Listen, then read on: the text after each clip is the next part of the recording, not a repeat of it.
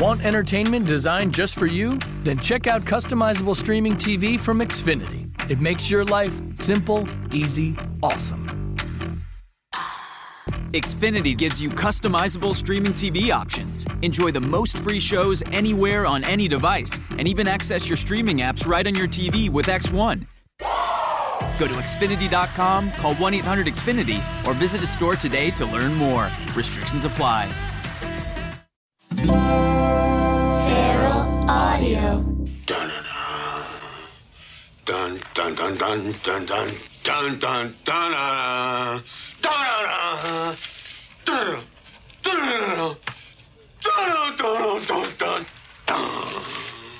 Hey, I'm Steve Agee, and you're listening to my podcast, Steve Agee.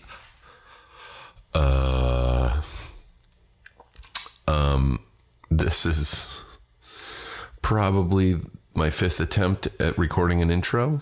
I get about 8 seconds in and then bail. Let's hope this is the one. My guest today is my good friend, David Dastmalchian. You may know him. Well, I first became aware of him in a little movie you may have seen called The Dark Knight.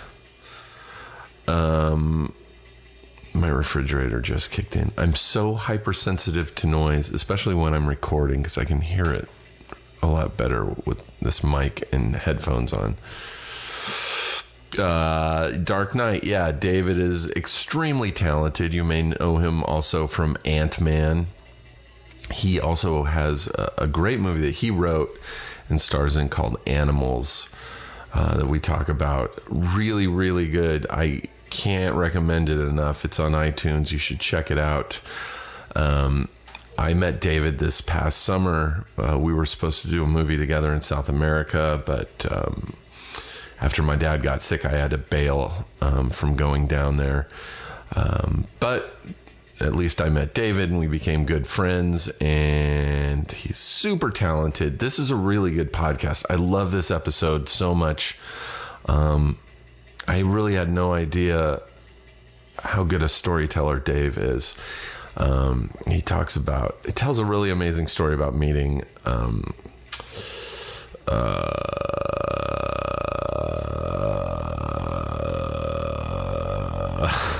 William S. Burroughs. I'm sorry. I'm operating on 3 hours of sleep currently. I hopped on a red-eye flight to LA last night, went to bed at 3, got up at 5:30 this morning, went and shot an episode of New Girl. I haven't taken a nap yet, so I'm exhausted. But yeah, Dave tells an amazing William S. Burroughs story. He met William S. Burroughs. That's crazy to me. And a lot of other amazing stories. He talks about his addiction to heroin, which I was aware of, but I will never ask somebody about that kind of stuff, especially in a public forum. But he started talking about it, and it was fascinating, and I'm so glad that David is still around to talk about it. You know, this came up at about the same time.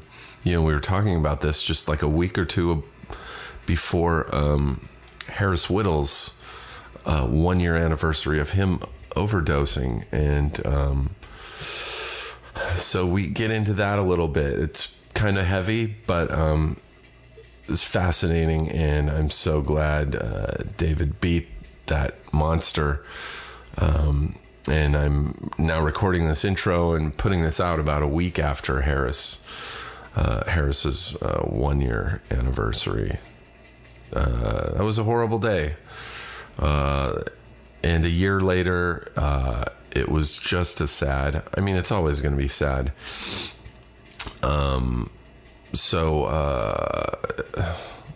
Yeah, I'm not going to launch into this right now. Listen to the podcast. It's very interesting. I'm so happy David did this. It really is one of my favorite episodes. And I hope you enjoy it. Now let's start the podcast. I at one point thought I had a sinus infection. I was sure of it because I would feel so shitty when I woke up. It's always the worst when you wake up in the morning because you've been on your back and it's just been building up in your sinuses without moving, and then you sit up and you're like, oh, I can't breathe. I think I'm dying. And then by the afternoon, I'm like, okay, I can deal with this today. Well, I had Arlo full time. I'm in the midst of a bunch of crazy work shit, and Eve was painting all day, and it was like she couldn't postpone her job, and I had to be doing things I had to be doing. I got a really important meeting on Friday, and I remember I had taken a Sudafed before the meeting, and recording, by the way. I was sitting at UTA, or no, where was I? I forget where I was. Was it like 360 or something? But I was just like, I didn't know what was going on. Yeah, I was out of my mind. It was the first time I felt high in a long time, to be quite honest. Yeah. This Sudafed, I thought I had done cocaine. Like my face started getting real weird, heart's and pounding. I wanted to smoke a cigarette. All of a sudden I wanted to like drink a Diet Coke and smoke a cigarette and pace around. I was really like for a week trying to beat this, and I thought I had at one point, because for me, like a cold, it just, when it first comes on, I don't feel sick or anything, but I get this weird feeling in my sinuses in the back of my throat when I breathe that it stings, like it's so dry, and maybe from the post-nasal drip that just air on the back of my throat hurts, and I'm like, I'm getting sick. And so just for like 4 days, I was just pounding like fluids and medicines and going, I'm going to beat this. And then I thought I did, and then Thursday I was at dinner with a friend, and all of a sudden just my nose started to run, and it just wouldn't stop. And I was like, oh, I'm sick. That's it. I'm sick. Yeah. And I had shows to do. I had that show on Saturday to do. I had a show on Sunday, which I had forgotten about. And I was just like, I just want to sleep. And by Sunday, I thought it was a full-blown sinus infection. And then Monday, I woke up, and it was gone. Yeah, I started feeling a lot better yesterday, really. Yesterday and the day before I started coming around the bend. Do you get sick a lot? I mean, no. You have a kid. You still don't get sick a lot? I don't get sick very often. I think like twice a year I'll probably get a cold. I usually get a summer cold and a winter cold. But we've been doing the flu shot the last couple of years. I haven't gotten a bad flu, knock on wood. I haven't had it's been a while. I've been really lucky. But January, I pushed myself too hard. Like we were in Chicago. It was sub-zero. Yeah. I was doing days I was waking up at 5:30 and I wasn't going to bed until 2:30. And I was doing massively stressful things, and I was traveling back and forth between to do more stressful stuff. So I think that I just maxed out. And isn't it weird how your body can hold it off until the second we got home? That's when I knew I just laid down, and and Eve was like, okay, now we have permission to be sick, because we couldn't have been sick the week before. I would have been devastated if I had been when sick, you've got trying to get all the stuff that I needed up to be doing and the exciting things I was trying to accomplish, and like I got through it all. Yeah, flying's the worst when you're sick. It's awful, and you feel guilty. You're like, I feel like such a pariah. If I walk onto a plane with a cold, I do my best. I'll like go in the bathroom and try and borrow Eve's makeup. Like I want to look powdered and fresh. I don't like you carry a baby and a cold onto a plane. You're like, that guy's patient zero. You should have like an M on your chest. It's terrible. Yeah, when I was flying, I get on the plane and I'm like, please just don't sneeze or cough.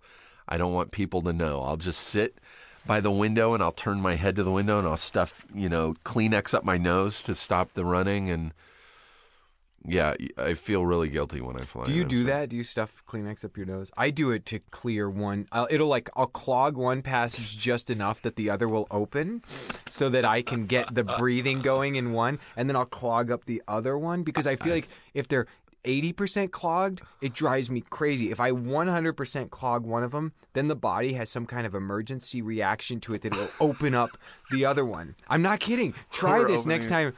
I always just plug them both up because I'm like, fuck it. and then it's just Plug it up. draining down my throat. No, I plug one, and then the other one will eventually, especially at night when I can't breathe. It's the worst. If you breathe through your mouth, we do neti pot, but you make sure, please, promise me, boil. Please, because you don't want the side effects of bad water up there. Yeah. What are the Boil side water. effects? Death. AIDS. No, a bunch of people have died. Of AIDS. It's not AIDS. But a bunch of people have died from neti potting with Are tap. we recording? Yeah, with yeah, with tap water. Yes, they have. I know. It's not safe. So I've taken to boiling my tap water. Boil. and You then just filter it. Yeah. And yeah, but I have an electric neti pot. And it Oh, is, it like heats the water for you. No. It's like It shoots it up the there. water through, and it is a game changer. We have an old school neti, and it's great. Yeah, I like the experience. I like it. I love it. Yeah. The first time I did it, I was I like, was scared, but I liked it. oh my God, I can't believe I just made water go up one side of my nose and out the other. I was nervous. I felt so proud, like I had accomplished something. Like, Yeah, well, Eve had been doing it for a while and was like, "Come on, try it." And I was like, "Oof, I just don't know." And it was like, like somebody tempting you to do drugs. She was like, "Come on, just give it a shot." And I was Yeah. like, "God, I don't know. I'm scared." I was always just like, it's such a hippie thing to do, and I just thought the idea of it gave me a little bit of the creeps. Like, there's gonna be just water like tubing its way through my nasal cavity and like pumping gunk out like the other. No, like that always bothered me when people would stick string. Like there's always that one kid in your high school that could stick a piece of string up his nostril and pull it out the other side. Not into that stuff, no. man. Like that gives me the creepies. that still gives me the creeps even after Did you ever neti see potting. Crumb? Yeah, Remember how his brother swallowed yeah. like something like 100 yards of cloth that he then pulled out? Yeah, It's like some yogic, like ancient cleanse. it's so disgusting. Fucking, gives can you me the imagine the worst smell? No, thank you. Yeah, have you ever done a neti pot and then half an hour later you're like sitting on the couch and you bend over to tie your shoe and all of a sudden a little bit of water A little just bit more water it comes drains out. out of your nose? Yeah. My guest is David Dastmalchian. Did I say that correct? Close enough. David? Yeah, David. It's David. David. I got the David. Wait, how do you pronounce it? Like the day is long, and then like you're gonna watch a video, like David. No, but My last yeah. name? Dastmalchian is the trick that I tell people is like imagine you're from the Bronx. And you've got a small chin. You're got from that small- Dismalchin. So you say Dastmalchian. Dismalchin. Hit me on Dismalchin. You don't say it with three Dismalchin. That's 3 syllables. Dismalchin. Dismalchin. Dismalchin. Dismalchin. Dismalchin. Dismalchin. Okay, yeah, it is. Like Dismalchin. Not Malchian. Not Chian. No, the A is silent. Although I don't know what I don't know what the What's the origin? It's a Farsi word. It's an old Persian or Farsi word that means a seller of handkerchief, which That you ties can into then my swallow and pull pull all out the of way out your- your bungus. And that's all I know about it. But I do believe that if we were in the Middle East, you would pronounce it quite differently. But I think that's like the way The Smalch. That's I don't even- Malchi. I don't know. Desmalchian. David June. Desmalchian. What accent are you using in Ant-Man, by the way? While it's still in my head and you're doing a Farsi. I was doing Russian. In Ant-Man, I'm playing like he's from somewhere. I was thinking, imagining a little village outside of Siberia, like near Siberia, you would say. Yes. Does Kurt have a last name? Yes. And you can't pronounce it. I can't even say it on the air. I can't pronounce. No, he doesn't. But that's a good question. Did you do what are they called? Dialect coach. A dialect coach. Interestingly, my friend, I have a friend I had since I moved to LA named Isidora Goreshter, but she's totally American. Her name's Izzy. We call her Izzy. But her parents are have very thick accents, and she used to live down the block from me. Now she lives around the corner from me. But I hung out with Izzy's family when I was auditioning. Yeah. And then I would call Izzy when I was getting ready. I had to when I was testing for the role. They gave me these sides, and I was actually speaking Russian in the old version of the script. I had a couple of like curse words when I'm like trying to break into a safe or something. Yeah. And So I would call Izzy and she'd help me. But then, and Izzy, by the way, she plays a lot of Russians. Interestingly, she's on that show Shameless. Do you watch that show? Yeah, I love She plays Shameless. she's like a Russian prostitute who had a baby with these guys. Yeah. Sure, yeah. So, oh man, that's great. Yeah, my friend Lynn just directed a bunch of. Then they probably know each other. Yeah. Yeah. So then I got to San Francisco to start work, and Marvel had brought in a couple of linguistic coach, people to help me. But they came. We sat in the trailer for a little while, and they're like, "You're good," and we hung out. Yeah, they were cool. They were like, he is very good. It's like for nice. It's for you want for funny. Was it something you would turn on and off, or were you like once you showed up on set? Were you? Because I think I would have to keep doing it, otherwise I would slip. When I was first working on it, I spent much more time. Like if I was drove Eve, my wife, up the wall, I'd be like, oh, this is for Def Leppard. I love this song, this drummer. Remember when he played for Pour Sugar on Me with No Harm? He's really good. I love this. He's jamming. And she would be like, dude, stop. So I did that for a while, and then by the time we get to filming, I think it was fun. A funny story was when I did go in to test for the role at Disney with at that point we had a different director. It was Edgar Wright who was hiring me. Yeah. And I went. There was a bunch of guys auditioning or testing for these roles, and they had kind of a little coffee and snack area in a room where you have to basically, when you test for a big movie like that, at least for my experience, you kind of have to sign. No, not the NDAs. You're just signing a contract saying this is how much I'll agree to be. Oh, if I get hired, I'm going to make this much. This is what we've been, what we've agreed to. So you do that before they even let you walk onto the sound stage to shoot, because then you shoot scenes and then they decide if they're going to hire you. So I'm hanging out. It's a very nerve-wracking experience. And that was a day I was totally I had my hair done like certain way. I'd like grown beard. I thought I was going to use it for beard at this time. I had the clothes on. Yeah. And I was hanging out, like drinking coffee, looking for creamers. And Rudd was there. Being the nice, awesome dude that he is, we do scenes together, and then he's just, just hanging out, like, how you guys doing? As you having fun? Yeah, and this is really cool. I hope you get the part. And I was like, thanks, man. Or we're talking, and I know he was like trying to being nice, making small talk with me, and he's like, so when did you come over? Like how long have you been here? That's great. And and Paul grew up in Kansas City, a mile from where I grew up. No and shit. He went, I think he was the same year as like my oldest sister in high school, and he worked at the same mall that I went on to work at when I was in high school. So he says to me, oh man, great job in there, and how long have you been over? And I said, well, I come for work visa. I was assistant manager at Long John Silver Oak Park Mall. And he was like, what? You know where the Oak Park Mall is? And I was like, yes, this was where I was making my living, and I was working there. And then I was like, Paul, I'm from Overland Park too. He went to a school called Shawnee Mission West. I went to Shawnee Mission South. A lot of comedians in that world. I am not a comedian, but David Koechner, I believe, is from there. Koechner. Rob Riggle went to Shawnee Mission South, where I went. Jason Sudeikis went to Shawnee Mission West, where Rudd went. John Hamm, is he from? I don't know about John Hamm, but the guy on Modern Family, what's his name? Oh, He's yeah. very funny. Cam is his character's name. I can't think of his name. He's another Kansas guy. Yeah.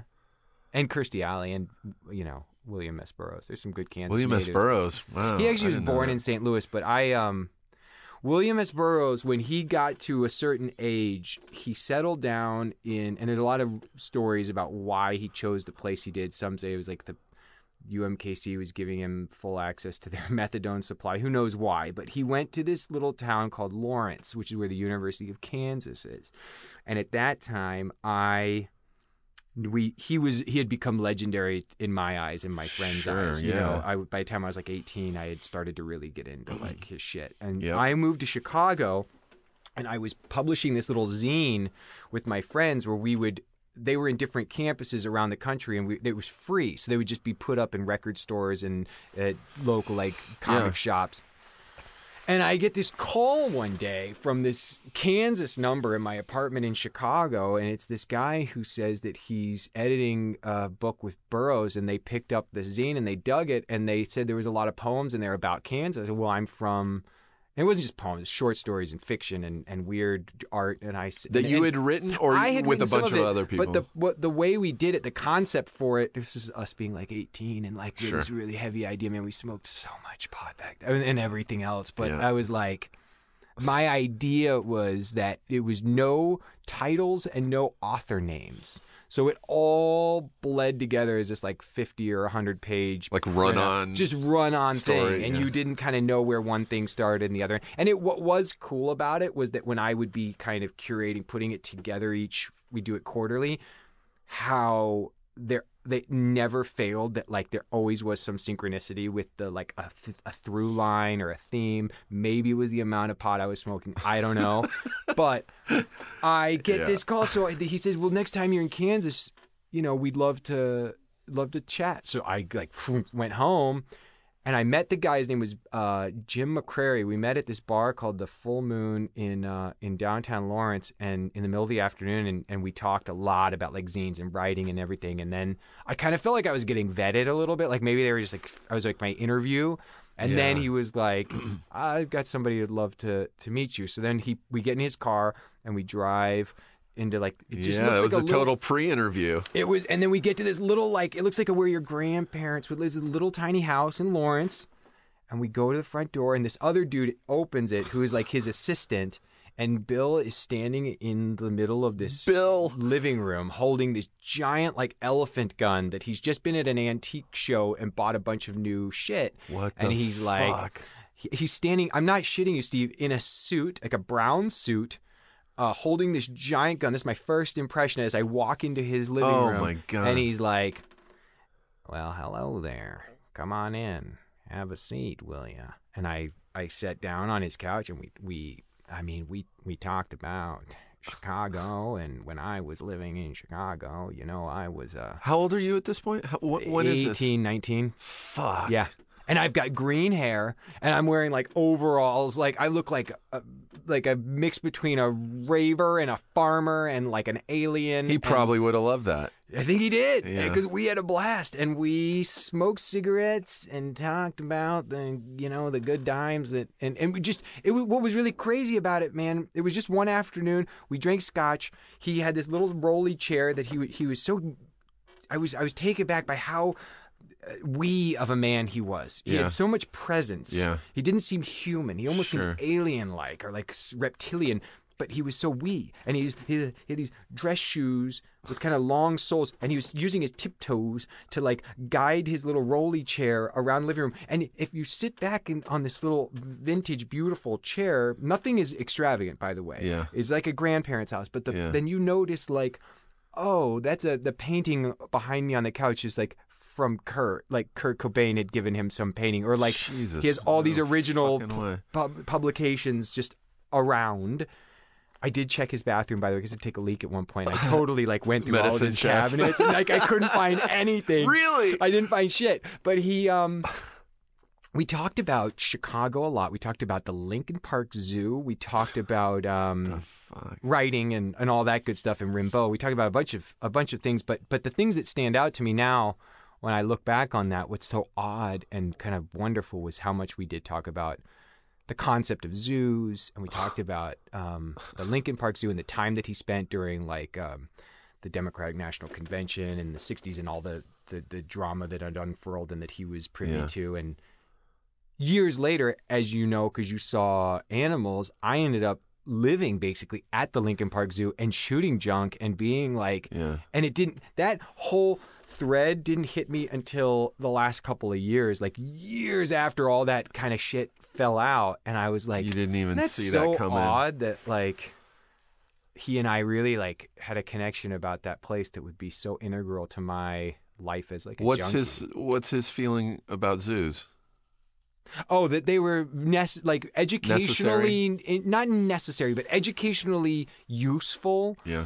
but like, you know, they are a privilege of the first world. They are something that is, and it's like it's but very sad. We came to this concept where he's like, he much more eloquently than I could verbalize this. I'm gonna keep doing my, because with the headphones on, it's fun to do your Burroughs impression. Bill, as you call him. Bill, yeah, and he, you know, he said, you walk through the zoos, and what you see there is the creature at the greatest of his capabilities could have been the king of the jungle. Instead, he's confined to an 8 by 10 foot cubicle, much like many of the people we are surrounded by every day. Oh my god! And I was just like, yeah, man. Shit just flows out of his brain. Yeah. No, it was. I've been very. I think it's surreal and odd and wonderful sometimes that like those events that happen in my life, like the people like that's one that really will. So is that just a one-time thing? That's the one time you met William S. Burroughs? Yeah, that one time, and he died months after that. Fuck. Yeah, maybe not, maybe a year after that. But I went to I dropped out of college for a little while, and I met up with a buddy of mine named Josh Lerner, who I grew up with in Kansas, and we were all kind of.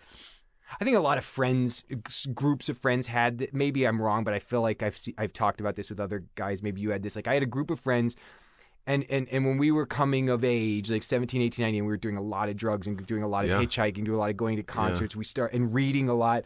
You kind of go like, okay, you're the Ginsberg, you're the Burroughs, you're the Kerouac, and you're you're Neil Cassidy, and Josh was like our Ginsberg. And we met up in Seattle. We were going to hitchhike all over, and I remember he had the news had broken. It was just like so amazing that I got to even meet the guy, let alone talk to him. You know, because of a zine. Because of a little zine that I made, the Fledgling Press. That's what it was called? It was called. I still have. We only ended up making like 8. I did it for like 2 years, but I had free copy privileges at DePaul, and and my friends from all over would send, and like my mom sent something in, my sister put something in one, old high school teacher had something in one, and then friends and strangers and girls that I'd hit on, you know, like I'm the editor. I'm the editor of a zine. You have a story you want to put in? I can make that happen. You should come by. We'd give you a note. You should scan those and put them up, you know, on like Tumblr or at least just to preserve them. I would love to. And a lot of that stuff, that was how we published back then. I wrote a novel when I was like a freshman in college that was written on a Brother word processor. Yeah. But there's only I should make photocopies of that fucker before it could be gone. I don't even have a copy of it anymore, actually. I got evicted from an apartment one time, and they threw out a box of all my, like, prized shit. And my original draft of it's not a good book, mind you, but it's still something I wrote when I was a kid. That I'd cool love to have that stuff, yeah. Luckily, Josh Allen Ginsberg he told me recently, he meticulously kept all of our archives, thankfully. Yeah. But yeah, you're right. I should scan that and the other stuff that we made back then, man. I'd love to for my own. I still can't believe you met him. Yeah. And there's such a fight. That's just a great story too. Just the way that it happened. Like, all right, you're cool. I'm gonna take you to meet. I felt like I passed the test, whatever the test was. And did you know you were going to meet him, or no? When I met McCrary, that was who I thought it was going to be. I knew he was Burroughs' editor. He was working on a book of dreams at that point, which I think was the last thing that Burroughs published. He was writing a book about his dreams. It was kind of a diary of dreams. Or maybe it was The Cat Inside. He was writing this thing called The Cat Inside at that time. And they might be, I'm getting it mixed up. They might be the same. But so McCrary and I met, and that was kind of what I thought I thought that was cool enough that this dude who's editing who's friends with, you know, the man. Oh, wants so you to, weren't hang out with me. I have no. He wasn't like, hey, I want to meet you and maybe see if maybe we could go. No, it was totally like the conversation was awesome. We talked and talked and talked, and it reached this kind of zenith where it was like you reached that end of a conversation where it's like, okay, thanks, man. Let's stay in touch or whatever. And he was like, all right, I've got somebody that I really think would like to meet you. And then did you know at that point when he said that, and then when he said, I'm driving. Like they're secretive about like even like I feel like I was like waiting to put a bag over my head or something, like the route there. Yeah, like could you find that house again if you had to? No, because I thought about it. The adrenaline was pumping so hard when he drove me, and he was saying things on the drive like, "Just be yourself." He's like, "What you know how you just been? Just be yourself, man." Just like, and he never mentioned Burroughs. He didn't say we're going to Bill's house. He just was like, "Just be cool, just be yourself," and he's totally a cool guy. And we pull up, fucking like something out of a David Lynch movie, literally, yeah. Or a William S. Burroughs novel. Burroughs novel, yeah, pretty amazing. Oh, I'm so fucking jealous. I wish it was the era of like selfies to take a photo. I was gonna say like back then. You know what? I was traveling a lot then, and like I used to buy this thing called the Gray Pass. If it was a Greyhound bus, you could bus all over and get on and off. It was like $200 for a month or two, and you could kind of just get on off when you wanted, and as long as it wasn't a sold out bus. And I used to always take around those disposable cameras, point and shoots. This is what I always had. Is this when you were living in Chicago, or I dropped out? I was living in Chicago, then I dropped out of school, and I went to New Orleans for a little while. Then I went up to, I stopped in Kansas. That's when that happened. And then after Kansas, I went. And well, you are like a Kerouac. I never would have thought to like, I'm going to buy a bus pass and just. Well, what happened was I was in Chicago studying at DePaul, and they gave me this amazing scholarship, which is why I went there in the first place, because my ticket out of Kansas was football. I was a football player my senior year of high school. I played football and I did drama, and my goal was to try and get somewhere I could get a 4-year degree, because I wanted to be a drama teacher, like an English drama teacher in high school, and also coach football, because I thought that would be really cool. I was like, so were you looking to do a football scholarship to pay for your education? But I didn't want to play football anymore, but I was getting recruited by some decent schools that were going to... DePaul? Well, not DePaul. No. Okay. So like William and Mary, Simpson, Whittier out in California, they were all coaches had come and talked to me and my mom. And then I did a play the fall of my senior year, which overlapped with football, and the drama teacher and the speech coach both said to me, like, do you want to pursue drama more than just to teach it? Because we think that you've got something that you could really probably go try this if you wanted to try it. And at that point I dreamed about it, but the thought that I would take that step was too scary for me then. And then as soon as they said that, something shifted in me. And then I went and they helped me get an audition for DePaul. DePaul ended up giving me an acting scholarship, and then I was done with football. Like I walked off the field. So the football coaches and everything were totally cool with you just being They actually, like my high school football coach worked together with the drama teacher to try and help me. And he wasn't the kind of guy that was, I mean, he was Kansas football coach, but yet I think he just knew that my head was always elsewhere. Wow, I feel like my football coach would have slapped the shit out of me. I think a lot of football coaches would have, and I think that's why my ambition then was like, I want to be this teacher that has the long boxes of comics taking up all of his classroom space, so he can draw the correlations between, the Iliad and the Avengers, and then be doing, I don't know, the high school version of Serpico on stage, and then coaching football. I wanted to be like, I thought that would be so cool. So then I got into college, and then all of a sudden it just became acting. But I had this scholarship that paid like, tuition and stuff, but not housing or food. So housing and all that was still expensive in Chicago, and living expenses. So I went to the school and I said, "Can I take a year off to work?" Take a year off to work, and they said, "Yeah, you just have to." It was the program I was on. You had to come back at a specific time. So I tried. I was working graveyard shifts at a 7-Eleven called the White Hen Pantry, and I was working at a diner in the day, and I just wasn't making shit. And I always read in the back of comic books like, go to Alaska and make thousands of dollars a week. So I got my first bus ticket. First, I stopped in New Orleans for a little while because I needed to have a little more mushroom and party time. A little more, Our I guess he was our Burroughs was there. That's why I went there. From my group, my gang from high school. These guys were all still really close today. I'm trying to think who he was. Well, one of those guys was in from one of those, Kerouac guys. It wasn't Kerouac, but one of them was in New Orleans too.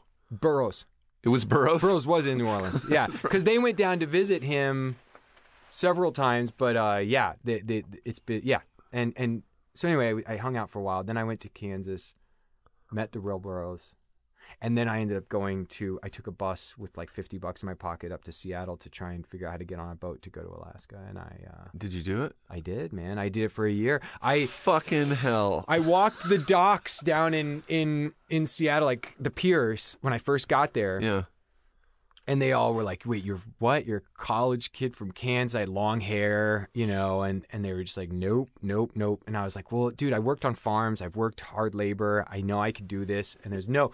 But I just am one of those, I just don't take no for an answer. And so I started sleeping in this park that was right, like, I forget what it's called. Me and Eve just went there last year to Seattle for vacation, and it was cool because we walked around like, this is the grove of bushes where I used to sleep, and then when it would rain, which it does a lot, there was a place called the Bread of Life Mission on 1st and Main off Pioneer Square, and I lived in a homeless shelter, and I would go to these fishing places every day and try and get a job, and finally, this is hilarious, I got this company called American Seafoods. They were doing like a hiring thing, and I showed up, and they offered me employment, but I had to go take a physical, as did everybody. And like the night before that had happened, I'd been hanging with these dudes from the homeless shelter. This one guy had this scam running where he taught us like how we could go get food stamps, and then we'd sell the food stamp to this Chinese restaurant off Pioneer Square, and then we'd take the cash at like half the value and went and bought a bag of weed. And so we were all like smoking pot at the homeless shelter. And the next day, the American Seafoods people were like, okay, now you have to take a drug test. Fuck. So I go to this dude who I'd met at the shelter, who was a really awesome guy from Oklahoma. He used to tear up a railroad tie when he used to hop trains. He's like a real true like hobo. Yeah. Train riding son of a gun. And he had these great stories, but he used to tear up railroad tie, and he would catch poisonous snakes, which he would sell when he lived in the Ozarks to those snake churches. True story, man. I believe you, dude. I believe you. And anyway, I knew he was clean as a whistle, like clean and sober, because I had tried to get him to come smoke with us that night, and he was clean as a whistle. So he pissed in a little, like a bottle, like a Coke bottle for me. I put that hid it in my pants, went to the physical, did the physical, and then this is like, God, it's so funny. Think how stupid I was. He's like, there's Diet Coke in your pit. No. Yeah, I give it to the guy, and the guy's like, well, David, I have some bad news for you.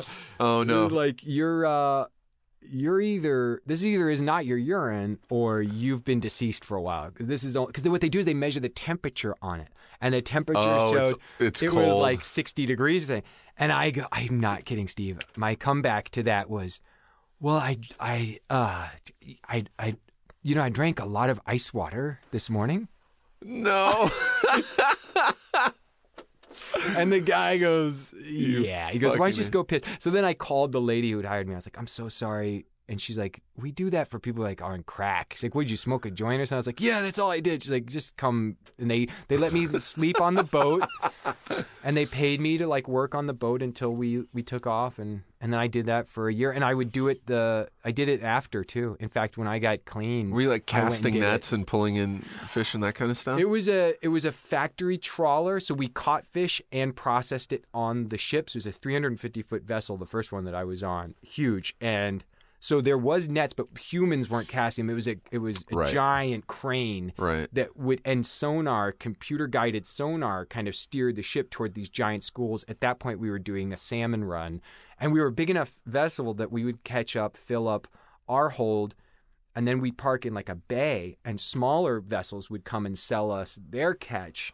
And so what my job became, which was really cool at one point, was I got to get in this brailing basket that was on a crane, and it would go way up high in the air, and then I'd get lowered down into the hold of the smaller boat that had been anchored with next the to fish. us. With the up to here in fish in my rain gear. Dead or living? They were dead alive? they were dead at that point. But just barely. Some were a couple floppers, you know. Yeah. But and I would look at them and be like, yeah, and then I'd start brailing it in, and it was so cool because I'd get to ride in this basket like in the middle of Alaska, looking at the Bering Sea and like the wilderness. And you didn't get seasick? 2 times I got it pretty bad, but there was guys that got it so bad they had to actually like first timers, the greenhorns that would on their first trip up couldn't settle. Like I would do the thing behind my ear and I would take some Dramamine and it felt shitty for a little bit, but then I ultimately always overcame it. But there were some guys I felt really bad for because they just wouldn't stop and it became dangerous. Like there was 2 guys in particular I can remember that were so sick. They just, one guy was a black guy and he looked as white as like a sheet of paper by the time they had him were helping him get off the boat. And they can't take the boat unless it's like I don't even know what circumstance they would actually take the boat back because they're not going to take the boat. So you have to wait for like a skiff to come take you to another small boat to then take you to land when you're really sick. Because I got my hand crushed one time and they just made me sit there with a bloody, like swollen hand and wait for hours until... We're not going in yet. Yeah, no. They had a skiff come and take me somewhere to Dutch Harbor. Yeah. Jesus. Yeah, I remember one year when I was in college, I was toying with the idea of... Because that was a big thing. I don't know if it is now still, but like in the 90s, this was like the early 90s. I knew some people who had done it, and I was considering going to Alaska to try and fish for a year, just to take a year off and make money. And then I went fishing with some friends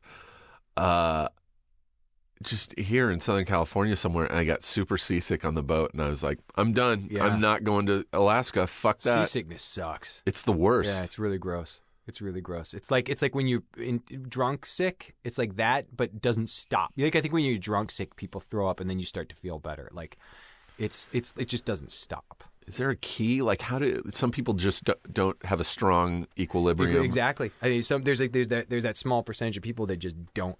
They can't adapt. Most of us do. It just takes a couple days, and that's the steaming up process. You're doing lighter labor than by the time you get up there and you're in the shit. Then it's 16-hour days, and we would do 8. You do 8 hours with a 30-minute meal break that was like a mad dash to stuff your face, and then 8 more hours, and then you another mad dash to take a shower, eat again, and then sleep. It was an amazing experience, man. I mean, I learned so much. My worldview shifted so drastically during that time because there was people from all over. You know, and I met so many cool people, and I never worked that hard in my life, but I kind of had like that end goal. Is it a good way to make money? I made a shit ton of money. I mean, it ended up helping me get through school, and then financed the beginnings of a really heavy duty heroin habit. So it was awesome. And when I was up there, I smuggled. I wasn't a full-time junkie at that point. I had started doing dope, but I was definitely. Is that the first place you'd done it? Up there? No, Chicago. Right, like weeks before I left for that first road trip. I was hanging out with these jazz musicians. Go figure. And these guys were so cool, man. And they were.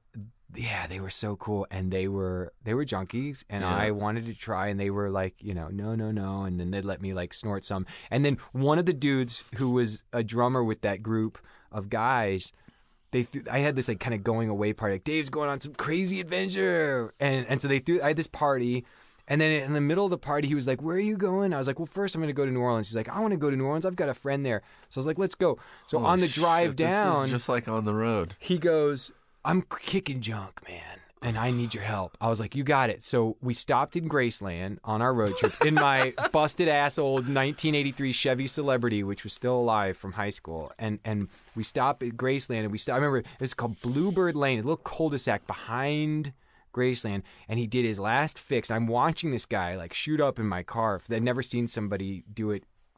I'd hung out with people who were shooting up, but I never like saw someone do it like that. And then he hands me this little baggie full of dimes, and is like, "Just don't give them back. Like, that's it. I'm done. Here, you have it."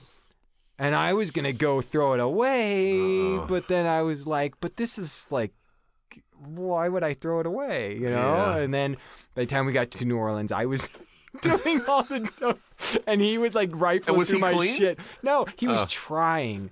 And then we ended up just when that ran out, we started just drinking cough syrup the whole rest of the trip. Oh my because God. we couldn't handle it, man. And the weird thing was, my buddy Steve, who was in New Orleans, who I was going to hang with, we get to New Orleans. This is so weird, man. And this dude, Kel, we called him Keller, Mike Kel. He would come with me.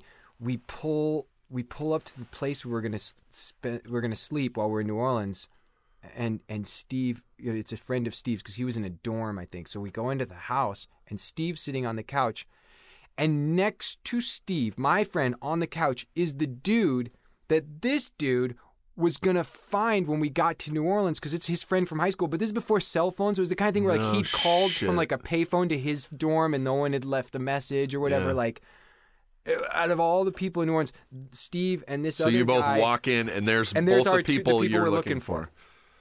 Isn't that wild? Oh my God. It was so weird, man. You're like Forrest Gump. Wow. Yeah. Life is like a bag of dimes. like a bag of heroin. Well, we can Talk use this about to spring into your movie Animals, Spring Way, which Spring is you sprung. wrote, I did. starred in. And I mean, for the people listening, I can't recommend highly enough. It's really well done. Thanks, man. What year did you shoot that? We shot in 2013, in August of 2013. And you wrote September it. 2013. So is it semi-autobiographical? Semi-autobiographical. It's definitely inspired by my experiences as when I bottomed out as a junkie. I ended up being homeless and I was a full-time crook. And was this in artist. Chicago?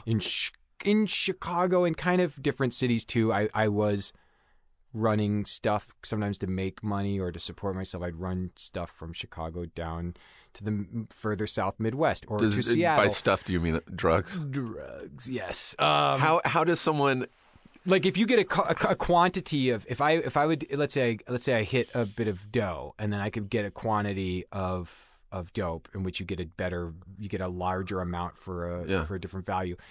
You could run that down to some place like where I knew people in Missouri or in mostly Missouri or Kansas or Oklahoma, and there it's very hard to come by that caliber of stuff. Right. So it goes for twice the price. Then what you do while you're there, because you want to be a smart entrepreneur, you use a portion of the proceeds and you can. This is basically, I'm handing out really bad advice right now on your podcast. I hope nobody takes this and runs with it. I hope there's no like aspiring dealers out there. And then you buy and I would get a quantity of crystal methamphetamine, which then there was no supply of up in Chicago at that time. So that was worth quite a bit, which was very inexpensive down south. So I was just driving the highway. So were you making money at all, or no, were you just using supporting it myself and traveling and supporting myself, supporting my habit. I mean, I can't see how someone with like, say, a bag of dope, who's a junkie, would be able to just sit on it. Therein lies the rub, and my get friend. it to there was a lot Missouri to sell. There was a lot of pulling into the destination, and the cargo had just shrunk considerably. Yeah, like there's a lot of rest stops along like the American highway system that when I drive by now, I'm a father of a 2-year-old and my wife, and I have a lovely life, and I've been clean for almost 14 years now. Great. But we'll stop at a rest stop sometimes, and I'll be like, oh yeah, I think I like OD'd in that bathroom one time, or like, oh God, I remember passing out under that tree. Although the funny thing is, she goes, you say that about they all look the same, especially along like I-35 and I-80 and certain freeways and highways. They all kind of are the same. But Animals, that's mainly all in Chicago. The whole you film shot is it set in Chicago. I wrote the script based on these characters that were definitely inspired by me and people that I had known, and a lot of it. If you see something on the screen in that particular film, maybe if it's not something that I did firsthand, like there's this date scam that the couple pulls off that is really, really like ballsy, pretty smart scam. That wasn't mine, but I used to hang with these kids that they were a couple, and we would all score together, and you pool resources sometimes when you find a little gallery of of addicts until you start stealing from each other, or whatever. Yeah. But there was a point at which, in their heyday, I went on a couple rides with them where that was their scam, and they would pull down some serious God. bread. You have to watch this movie. Yeah, it's also interesting to see just how smart a junkie's mind can, how resourceful. Because I was like, I would never in a million years, some of the scams that you guys were running in this movie to make money, I was like, I would never, left to my own devices as a sober person sitting alone, I would never be able to think of this shit in a million years. Yeah. But then there are times, like I remember as a struggling actor when I was first in LA, living in a fucking apartment with no money to my names, the genius things you come up with to like get food. And yeah, I mean, desperation can lead to incredible ingenuity, and I think that's one of it's one of the quandaries of being an independent filmmaker who, quote unquote, makes it. I'm always wary of, like, so we made Animals. I'm so proud of what we did. We had so little resources, and we have much of it. How long did it take to shoot? We only had enough money that we could shoot for 4 weeks. We shot the movie for $180,000, and Wow. so we had to do 4 weeks. It looks so good. It looks so good at a too. micro budget. And the challenges that were posed by that, my really good, close, one of my best friends named Colin Shifley is who directed it, and we've been friends since Chicago. He, the challenges that we're faced with, I felt like a lot of the stuff that when you see gold on the screen, a lot of it, we could sit there and be like, oh, Steve, see that, where that thing happens, the cool, and that's because da-da-da-da-da. Yeah. So now that movie had some, small burst of success, and it got picked up, and it went to a prestigious film festival and came out, and so now we're gonna go make the next one, and then Colin's Awesome. also slated to make another film, and you start you get nervous sometimes too, because you go like, man, if you have the actual budget that you think you need, how do you make sure that you still work your ass off and keep making discoveries based on the things that were gifts. At the time, we were pulling our hair out, but now we look back and we're like, those were gifts. Yeah. Those things that went wrong, those frustrations. Like when you're a struggling actor and you force yourself to get out of your comfort zone, or you're a struggling writer and you force yourself to have to go and do stupid things that you don't want to do because you have to find a way to pay the bills. Those gifts that come from that, you end up just finding and meeting some people that you work with the rest of your life, which I have. I did like little short films that I didn't at the time think like, oh, do I really want to, but I need $50 and like I can come and do this. And I found compatriots for life, collaborators that I want to work with until I'm, old and crusty. Was it difficult reliving some of that kind of well, mentally? Was it like, oh Jesus, this is just like, only when we started, because they wanted me to really keep shooting heroin during the shooting of the film, and like, I kept getting like, wow, your director was a real asshole. You know what was great about it? It couldn't have happened any other way, because he's one of my closest friends. My wife, who doesn't work in the industry, but because we had no budget, came on to help do art departments. She had to figure out how to make drugs that I could look like I was really using, or that weren't real drugs, but that we could technically use, all that stuff. And so I was surrounded by all these people that I kind of love and trust. And then on top of that, one thing that I love about acting and I love about making movies is the magic of it, like the craft, the artifice, the whatever you want to call it. And so like I use as an example when I think about this, like there's a scene where I'm in a car trying to find a vein because my veins are all collapsed, and I'm literally jabbing a needle into every possible orifice. Oh. And when we shot that scene, that was a wonderful day, man. Had started raining, so like our awesome team had like jerry-rigged ways that we could make it look like the weather was different outside. And then the director was he was hiding behind a blanket in the back seat. Yeah. And then my wife was on the other side of the window, and it's so technical sometimes in a wonderful way where it's like, oh no, can you try and like move your head a little bit that way? And I'm like trying not to laugh, and like it was wonderful. Yeah. But I think if it had been like a group of strangers or people that I didn't feel comfortable with, it could have gotten ugly fast, you know, Yeah. because I always knew at any second if I started to get into a danger zone, I could just be like, and they would have instantly helped, Right. you know, Yeah, like let's stop. let's whatever. But it never, no, and Kim, who I, you know, we found, and miraculously, you know, we looked so hard to find our Bobby, and God, she's so amazing. She's really good. No one in that film besides me had done heroin, obviously, but even like Colin, my wife, all these people, like they're not even like pot people, like they're not even like mild drug users. Like I had to literally hold drug school 101 in our production office, like the first day of meetings, to show everybody like how drugs work. I was our on-set consultant, I guess. I'm fascinated by it. And I'm also just fascinated by, like, I never understand how someone will do it the first time. Like in my head, I know a long time ago, I had this philosophy of I should try everything once. I've done a lot of drugs. I've done a lot of drugs once where I'm just like, all right, I did cocaine. I did speed way more than once. I did it a lot in high school.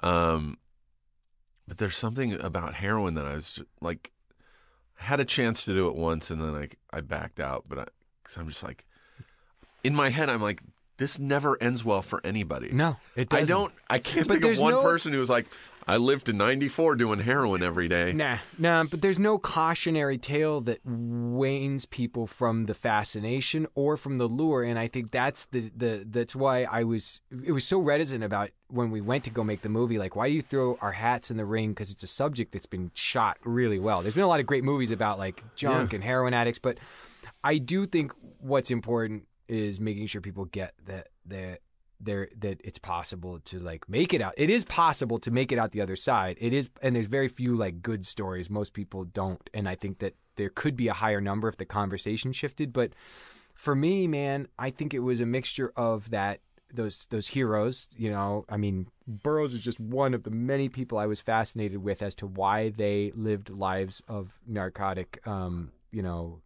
addiction and absorption into that world. Yeah. I was very curious in a way, musicians that I'd really looked up to and admired, and people that I really thought were onto something. What was it about that? But beyond that, even romanticized vision of it, I think that I was processing a great deal of undiagnosed psych issues and depression that was at a level that needed care, and I didn't have those resources to do that or to talk to somebody. And so as soon as any substance entered my system, which I started using anything I get my hands on by probably 13 or 14, it was kind of over. Like, I just immediately, as soon as I realized that altering my state of mind felt better than the way that I just felt, my resting face sucked for me. Like, I fucking hated. No, I know the feeling. Yeah. And so heroin is, it should not be experienced. Opiates should not be experienced except by those who are on death's doorstep or in such pain that they can't have a rational thought. You try everything. If you're in pain and you're listening to this, like, try everything you can besides the opiates, because they are it's a part of the human experience that I don't think we're meant to, I don't know why it exists. Like, I don't think we should be privy to it, you know? Do you think if you hadn't found heroin or tried heroin, you would have just ended up being addicted to something else? Absolutely. I liked cocaine. I liked everything. I liked anything that was altering. I was at that time, and this, like, rubs people the wrong way when I say this, but I feel like I was actually like a pot addict. I feel like I used it in a way that wasn't healthy or it wasn't useful. I mean, it was like a waking all the way through the day kind of way of, it was an anesthetic kind of use, as opposed to like an exploratory use or a alcohol. You know, that's a generational thing. It's been in my family for a long time, so I was totally. It was everything. Yes, I absolutely believe. And maybe, who knows why the things that happen in our lives happen, that we have to believe that they're always meant to be and for the best, because otherwise I wouldn't be sitting here talking to my new friend right now. And that's all leads to us. It's always leading to something. But I think I have a lot of gratitude for the years that I had as an addict, because heroin does cut to the chase, man. So if maybe I was a boozer, maybe it wouldn't have caught up to me until I was 50. Maybe How many years? I was like an active addict from 19. I started experimenting in 18, but I was active from 19 to 24. So 5 years. Wow. Yeah. That's a long time. Long, yeah, and then I utilized a combination of different things when I finally got, because that included in those 5 years was a couple of bouts of momentary sobriety that I relapsed really fast. Yeah, following. But when I came off,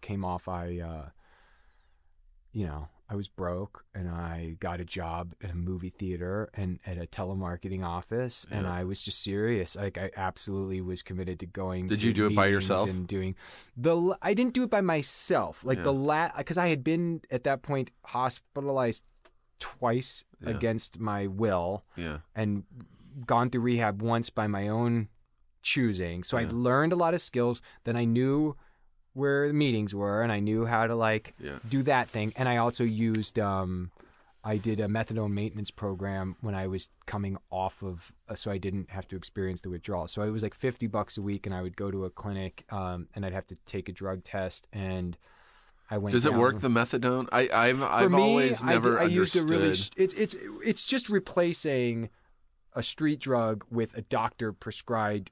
So your ritual gets replaced, because you have to, in the beginning, you have to go every morning to a clinic, and you have to take your dose, and then you have to come back the next day. Now, eventually, if you start to take clean drug tests, they'll let you take, 3 days worth with you. But the system that I was on, it was like you started at the same amount milligram wise as you would be taking if you were doing street heroin. And then, are you drinking it? You drink. It was a liquid that I was doing. And then every month I would come down like 5 milligrams. I think that's what it was. It was every month I was coming down 5 until I got down to 5, and then I did 1 milligram a month the last 5 months.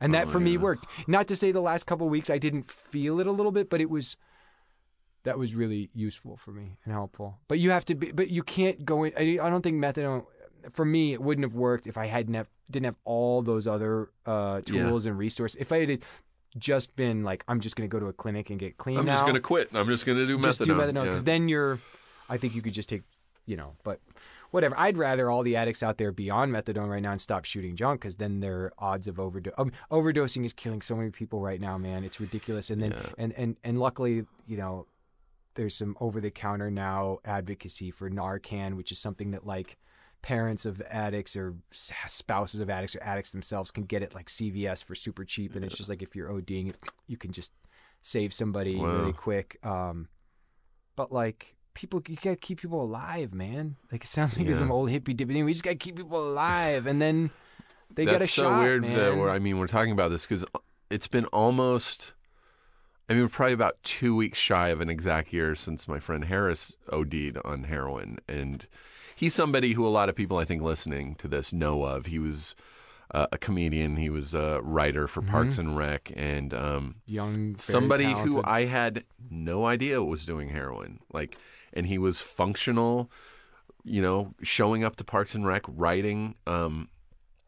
And yeah, I knew that he did a lot of other drugs, like recreationally. He was huge into Phish, the band Phish. He would tour to go see Phish all over the world. And I think once he started having success, as a writer and making good money, he was afforded a lifestyle where he could go anywhere and see Phish and do mushrooms or, whatever he was doing. I knew recreationally, I'd known Harris for a long time that he was doing drugs, but he seemed so functional to me. He was never a person that I would have been like, maybe you shouldn't do that.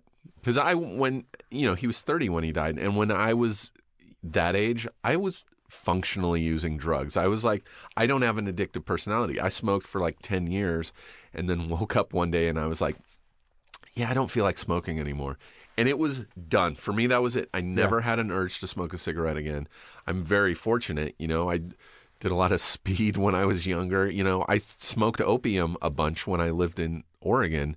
I never was like, I need to do this more. Right. I had no idea for Harris, you know, that it was changing. And mentally, you know, he was going through a lot of stuff which you're not aware of, you know, that people bottle up. And, you know, he spoke about it on a couple of podcasts, Pete Holmes' podcast and Mark Maron's, where he spoke about his, you know, his using heroin, which by the time I heard that, I was like, I had no idea.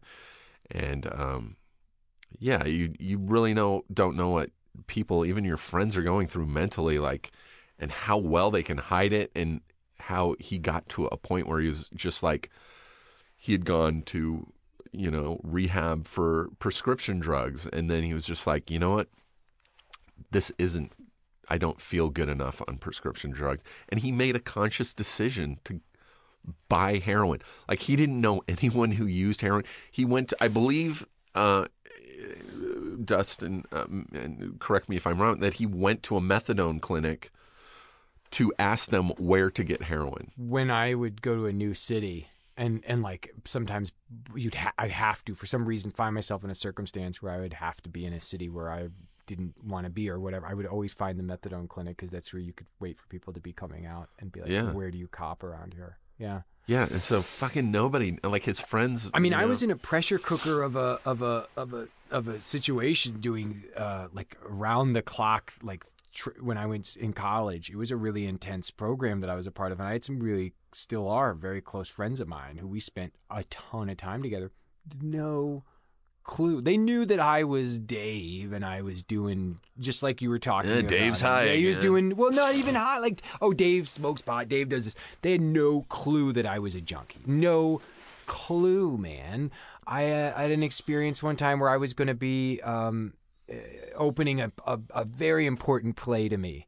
Very important. One of the most important plays that I ever did, and it was like a Friday morning, and I was at a point where I would go score at 6 a.m, do my dope just so I could be well for the day. I wasn't a nodding off high junkie, except on like a holiday if I could get enough dope together. No, it's functional, straight up, just to feel even. Wow. And I remember these cops dragged me into an alley. They caught me, and they're you know, they saw me and this other dude I was with. We were waiting for this. We'd given this prostitute money. She worked at this drug spot, and then she gave us the dope, and I'd already stuffed it in my pants, but these cops pull up, these like vice cops, they're plain clothers, and they're like, what are you doing? And I was like, oh, you know, we're just waiting for our friend, he's getting a pack of cigarettes in the liquor store. They're like, oh, okay. And then they just like sat and waited, and like taking the friend a long time. And I was like, look, officer, I'm sorry, I came here to buy drugs, but, you know, obviously we haven't gotten any yet, so we'll just go. We'll just go home. With you here. Yeah, we're just going to go. And knowing the whole while that I've got it stuffed down my pants, right? So they're like, come here.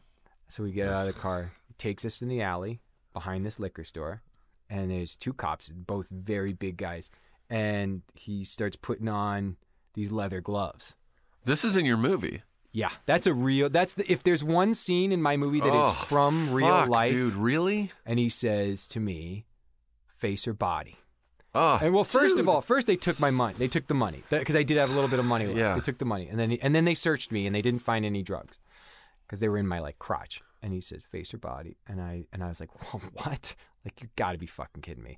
And he said, face or body, kid. And I'm thinking, I've got to be going to open this play this weekend, like body. And he wailed on my ribs. And I was in a beautiful suit doing a show that weekend, knowing that my dear friends around me were like collaborating on this like incredible work of art together with, have no idea that underneath my dress shirt, broken ribs, I've got these giant bruises that I was trying to hide in the dressing room. Yeah. Yeah, that was a horrible scene in your movie, and I think I remember thinking this has happened to somebody, because this is not something that you face or body. That's not something you just make up. This guy, yeah. Ugh.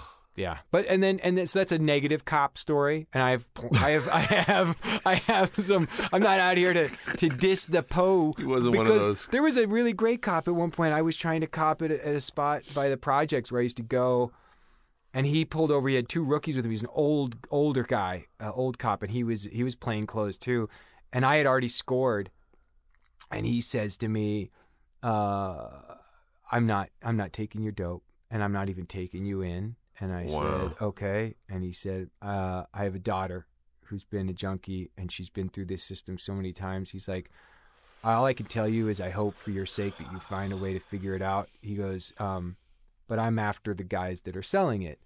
And he's like, I'm going to do you a favor today. And he's like, tell me where they've got the dope hidden in there. And I was like, because it was on the 2nd floor behind like a vent. And I'm like, I don't know, man. I have no idea. And he goes, okay, all right. So really loudly, and these drug spots, mind you, have spotters all over. They have security everywhere. Yeah. He starts saying really loud, so it's on the 2nd floor? It's on the 2nd floor. Is that what you're telling me? And he basically makes it look like I'm telling him where they've got the drugs inside, because he knows I'm never coming back to that neighborhood again. Yeah, and I didn't. He said, good luck, man. And he shook my hand, and he said, and you still didn't tell? I didn't have to. He made it. He knew.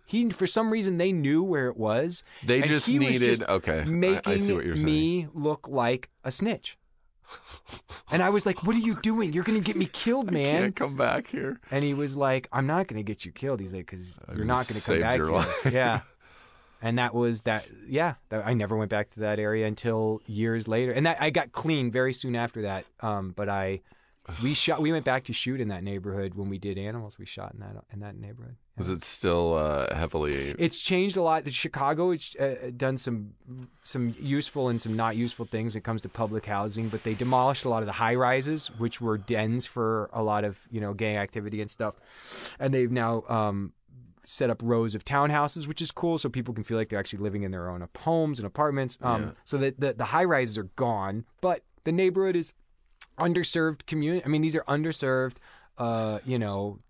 just segregated communities of abject poverty, where the opportunities for kids who are born and grow up there are nil. And my perspective has changed so much in the years since I've gotten clean. It's been very fascinating for me to go back now as somebody who works in the fantasy land of filmmaking and storytelling to try and explore that. Like I've just been in Chicago in January because I'm writing a film right now about a public school teacher in a neighborhood where I used to buy dope, because I keep getting drawn back there to tell stories, and I want to there's a whole lot of that stuff that I don't think those white us guys get. I don't. And that's a 15-minute drive away from the Lincoln Park, fancy schmancy high school in Chicago, or in LA. We could drive right now in 30 minutes and be in a neighborhood where we're just like, wait, people are living like this right now? Yeah. It's crazy. Well, I'm glad you fucking got out of that alive. Thanks, man. You've said that a couple times. I mean, I appreciate it. I feel like I've got another couple episodes to air before this over the next 2 weeks, so this is probably going to come out like the same week that Harris died, which is kind of ironic, but don't do drugs. Don't do drugs, man. Don't do drugs. Go get help. Go talk to somebody. It's like the isolating thing about this life that is so frustrating to me is the way that people fall into this illusion that they're alone. Like we all do at different points in our lives, but when you really fall deep into it, it gets really fucking dark. And I get so sad when I think about how many people are out there and they're just so alone that they're chasing that feeling through such dangerous ways, when there really are like amazing.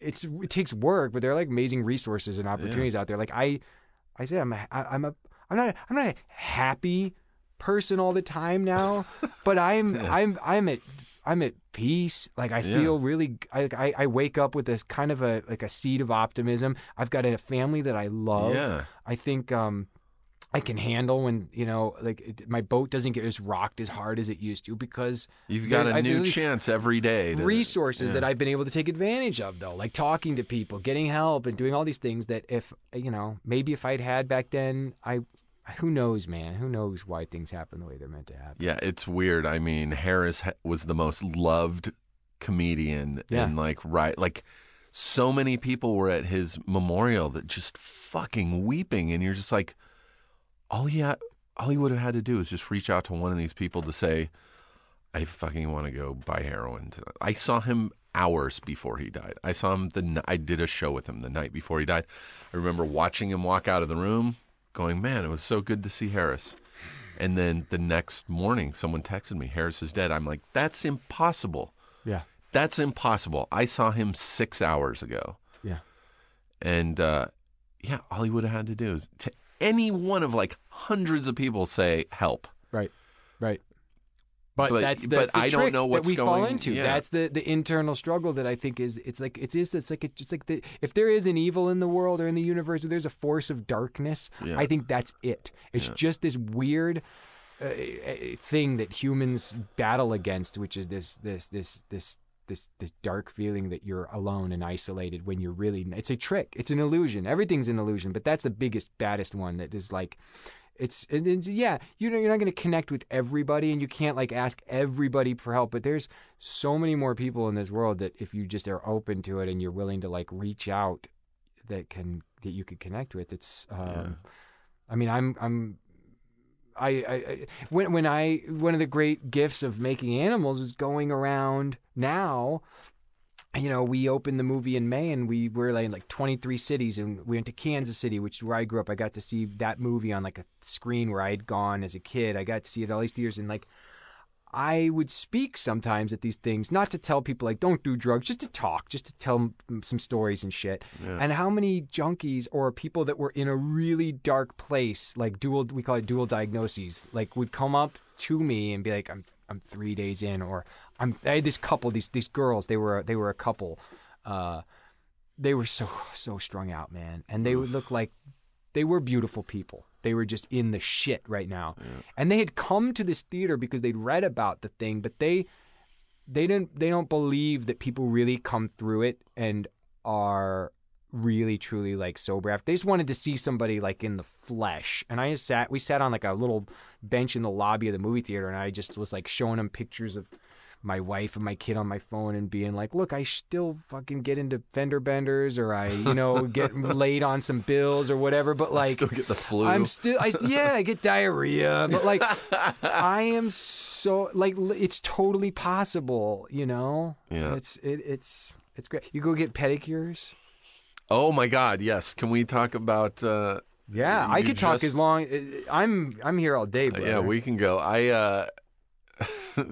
I called you last minute because somebody else canceled today. But to be fair, we have been trying to make this happen for a little while now. But you're like, yeah, I think I can make it. I got to go get a pedicure. This is a true story. I have, and I feel like this is going to lead me to admit something horrible about my own feet. This goes back to when I was probably sleeping in a car, not taking care of my body. There was a point over the years where my all 10 of my toenails came to look like. If you went to the trash dumpster behind a Papa John's pizza and you found some crust that some rats had dipped in their oily garlic shit, and you were that's what the ends of his toes Cheetos, just Fritos. My wife loves me implicitly, and she wouldn't want to go near those things, man. They're just so bad, and it was actually really kind of embarrassing because I'm a grown ass man. And I didn't want to go to a pool. I didn't want to take my shoes off or socks off to go swimming with my family. And so I get my big physical last summer, and I said to the doctor, what can I do about this? And he's like, you get to take because I had been to one holistic doctor who'd given me this topical oils and shit. It just didn't do anything, right? Yeah. So the doctor prescribes me this oral medication. I'm taking the medicine, and then you can only take it for a couple months because it's apparently can be tricky on the old liver. And my liver's done enough. It's been a punching bag. It was for so many years. So Your liver's like, what the fuck is this now? Yeah, now I thought we you've cleared been this clean up. for 14 years, asshole. Toenail meds.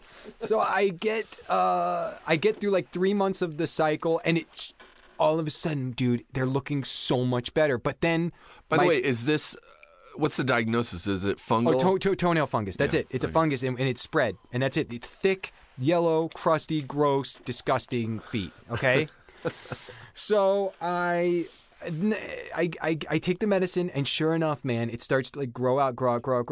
But my doctor said to me specifically, like, take it until it's completely clear, because if you don't, and there's even a little bit left, within a year, it'll all be back. I've seen this happen Like cancer, before. yeah. So I get to the end of my cycle, and there was still like a little layer left on the top of my toes. And so the holidays come, and then I called the doctor, like, well, you're going to have to come in for a checkup visit before he can prescribe you more, blah, blah, blah. So now all of a sudden, this morning was when that finally happened, because I've been out of town. So I go to the doctor. I didn't want to go. I was pissy. This doctor always takes a long time. You get there, and I'm always like, why are there 5 people in the lobby? Why did you schedule 5 of us at the same time, guys? This is a waste of my time. I've got the baby crying. Eve's finishing a big mural today. I'm like, ugh. So the doctor's like, he looks at me, he's like, these look good, but yeah, you're going to take it a little bit longer. He gives me a prescription for some topical medicine, and then he says, I want you to go get a pedicure. I want you to go get a pedicure because they will dig out and make your toe, like, cut them down as short as they can, and then you put the medicine on, and then and I really think you're going to be 100%. And I said to Eve, I get in the car, I was like, I think I'm going to do a pedicure. So here we're driving down Santa Monica. I'm going because I've taken her to get her pedicures before at this place over by the Target in West Hollywood, and I'm like, Eve, the doctor says I gotta get a pedicure. So she's like, let's go, awesome, like family day at the Petties. So we go to this joint. You call me. Yeah. You're like, hey, dude, do you want to come do the podcast? And I was like, yeah, but I got to get the pedicure. And I'm like.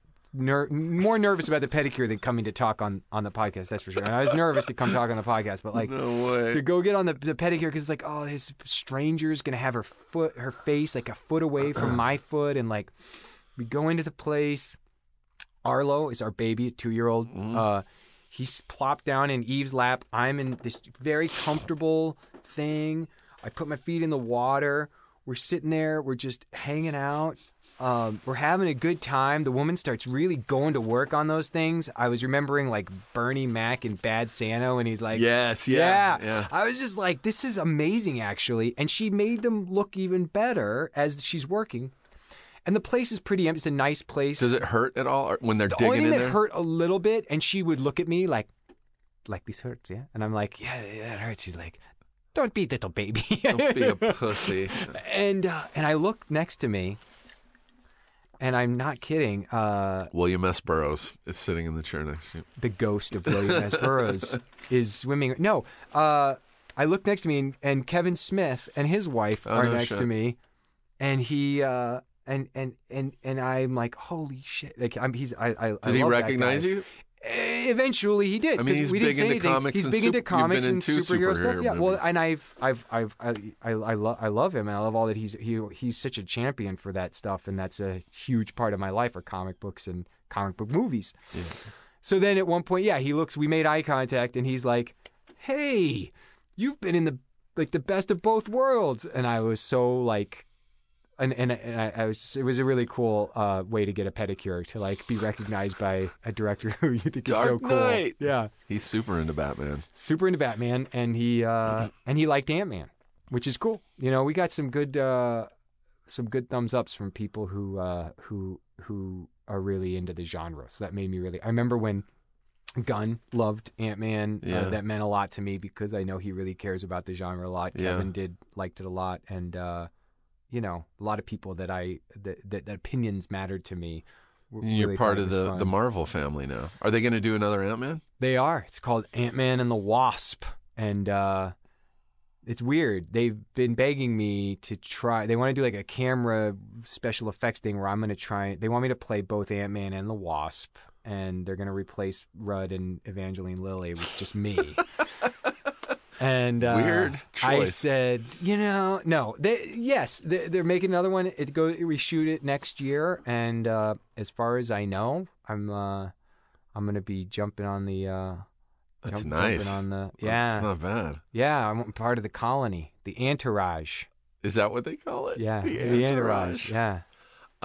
That's good. And how did you come to do Batman? Is it because you were in Chicago? So in Chicago, I got clean in 2002. May 10th ish. 2002 was the last time I got high, and so now fast forward 5 years of me working at the movie theater and working at the telemarketing job, and then tiptoeing my way back into stage because I had friends, close friends who were rising in the world of theater directing in Chicago, who knew that I had gotten my shit together, and all I was just writing. I was afraid of acting again because I was always curious as to what was going to trigger or what, I was just enjoying like getting my Totino's pizza and watching old reruns and just having a life. You know, like that was so much for me. Having this little tiny studio apartment and a futon and a busted up TV, and that was it. I was like, God, if this is what I get, that's all you need. Yeah, thank you. Like I was so grateful. Yeah. So years of that. I was writing stories. I was writing graphic novels and thinking about animals like a script, And then a friend of mine put me in a play. Casting director saw me. Next thing I know, I started making a living as an actor again, doing commercials. And my goal was then, once I started making a living as an actor doing commercials in theater, my goal was I really wanted to get to work in film. So I was going to try and save enough money and move to L.A. Yeah. And then I was doing a production of Othello in Chicago at its awesome theater, and I heard Batman was coming into town, and I got to go in and audition for John Papsidera. What I was told, what I went to audition for was the bank robbers at the beginning of the movie. Did you know it was The Dark Knight, or I knew it was I knew it was the sequel to Batman Begins, and that Christopher Nolan was directing it. And I was freaking out. Yeah. It was all I could think about. Yeah. and I went in, and the role I auditioned for was the clown bank robber. One of those guys. No. The guys at the beginning of the movie. Remember in the heist? that kill That's each what other. I auditioned for. One of those guys. Okay. But then the casting director was like, he just said, "Oh, I want you to read for the director." So I came in the next day, and I got to read for Christopher Nolan just the sides that were like, there he is, or no, like, he something like he thinks he's getting our share of the cut. He's not even here, and then I'm supposed to shoot a guy, Yeah. So we had fun playing with that scene, but then I went back to rehearsal, and I read in the paper a week later that they were shooting this bank heist scene in Chicago with these clown mask guys, like, and I didn't get it. It wasn't just I didn't get it, dude. I was devastated. I was beside myself. I was on a train heading to rehearsal, and I sat for like a 15-minute rest of that train ride and just let it hurt bad. Yeah. And then I said, when you get off this train, leave that shit, because I had to go to work. Yeah. So I did my best, and I just tried to leave it behind. But I there was something about when I had read with him that I felt like I never get that feeling. And I had this feeling like, I got this. Yeah. Like there's something going on here. Well, lo and behold, 4 months go by. 4 months? 4 months. Fucking hell. My agent called, and I had long gone let it go at that point. 4 Yeah, months. you I was were just like, they're sad. Every probably time done. I'd hear about them shooting something around town, I'd be like, oh, damn, man, that's always going to be there haunting me. Fuck. 4 months later, 4 my agent months. called and said, they're not saying what it is, but you're going to be a thug. And then I got, and we shot in Chicago, and we shot in London actually a little bit. And No shit. it changed my life, man. It really did. It was everything.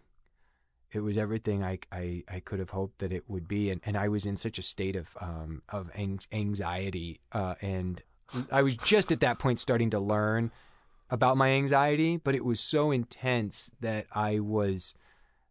a lot of it's like a fever dream. A lot of my life experiences that are that intense, like going to South by or having our kid and stuff like that. I look Such back a at the whirlwind. memories of them, and they're like when I've had fever dreams. They're beautiful. They're intense. It's like editing, it's like, but it was an incredible experience. Yeah. And How many days of work was it? I did like 5 days in Chicago, a lot of which was just like standing around and marching, and then getting and I did a scene in the back of an ambulance with that's a Eckhart great where he's scene, like yelling at me. And then when I went to London, I was on weather cover because they were doing exteriors.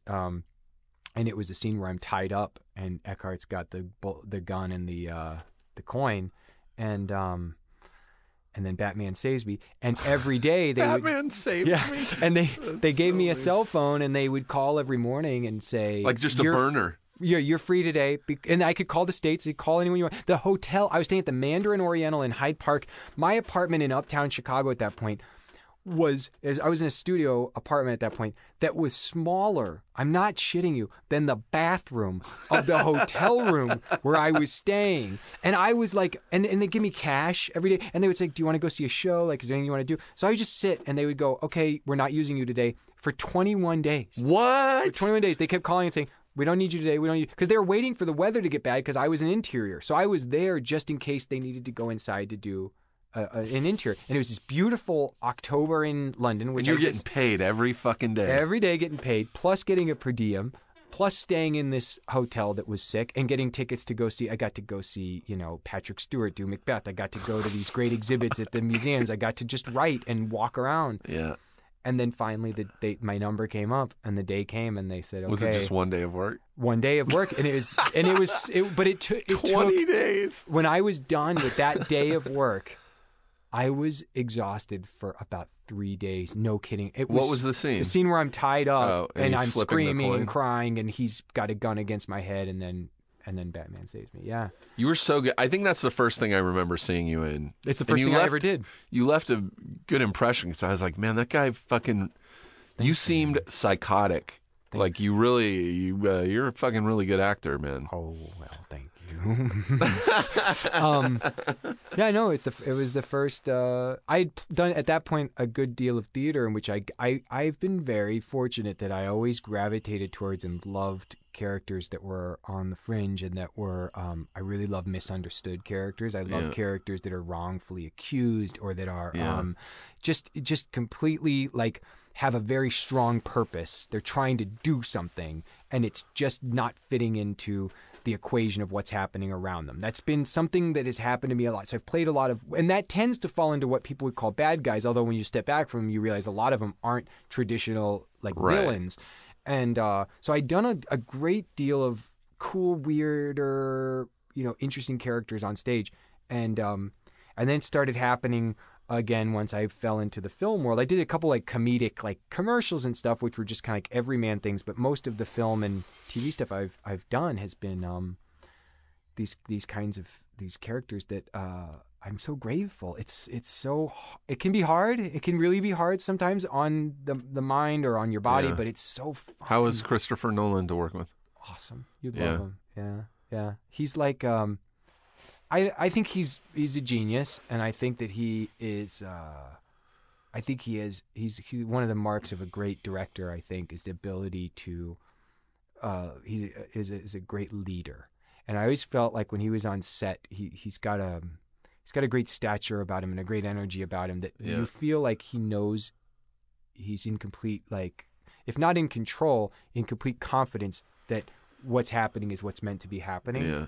And so it was a pretty chaotic scene. If you think of thousands of extras and, and IMAX cameras and regular cameras and having to change shots and relying upon sunlight and da-da-da-da-da. And he really changed the tone of Batman too.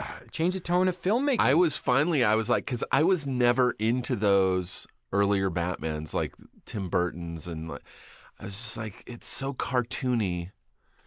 It's almost like live action animation. I was like, it's okay. I was never into it. And then Batman Begins came out, and I was like, this is what Batman should have been all along. Just like this fucking guy in a really dark fucking place. And well, his approach to it was I collected comics. I started in the 80s, and they were much more broad, brighter colors, different kinds of storylines. Getting into the late 80s, early 90s, and through the 90s, because of the leadership, I think, of writing genius of people like the Frank Millers, it went into a darker space. And I think that Nolan smartly approached this filmic, iteration of Batman in that way. And it's like a Michael Mann movie meets totally. A great high drama with cool action. And I think I think that I don't know. I don't think they all have to be like that. I think a matching tone is important, but Batman's the perfect superhero for that tone because he's one of the most human of the superheroes. You know, he's definitely one of the people that you could rationalize the plausibility of Batman. Yeah, couldn't you? Like, oh yeah, we might know. I don't know. Like, Rooker is in such good shape. Michael Rooker. Yeah. What if, like, he secretly is like puts on a secret outfit at night? He goes and, out like, and goes in this like beats up crooks, and has some cool gear and shit. Like, I think there are people out there that could pull off that. Superman is a different thing. He's totally awesome. I love all different heroes, and that's what I've loved about being in the Marvel world too. Because, I mean, the Avengers are a different kind of style. It's a different tone. There's a lot more comedy coming from Stan and the gang's writing that had evolved in those characters. Yeah.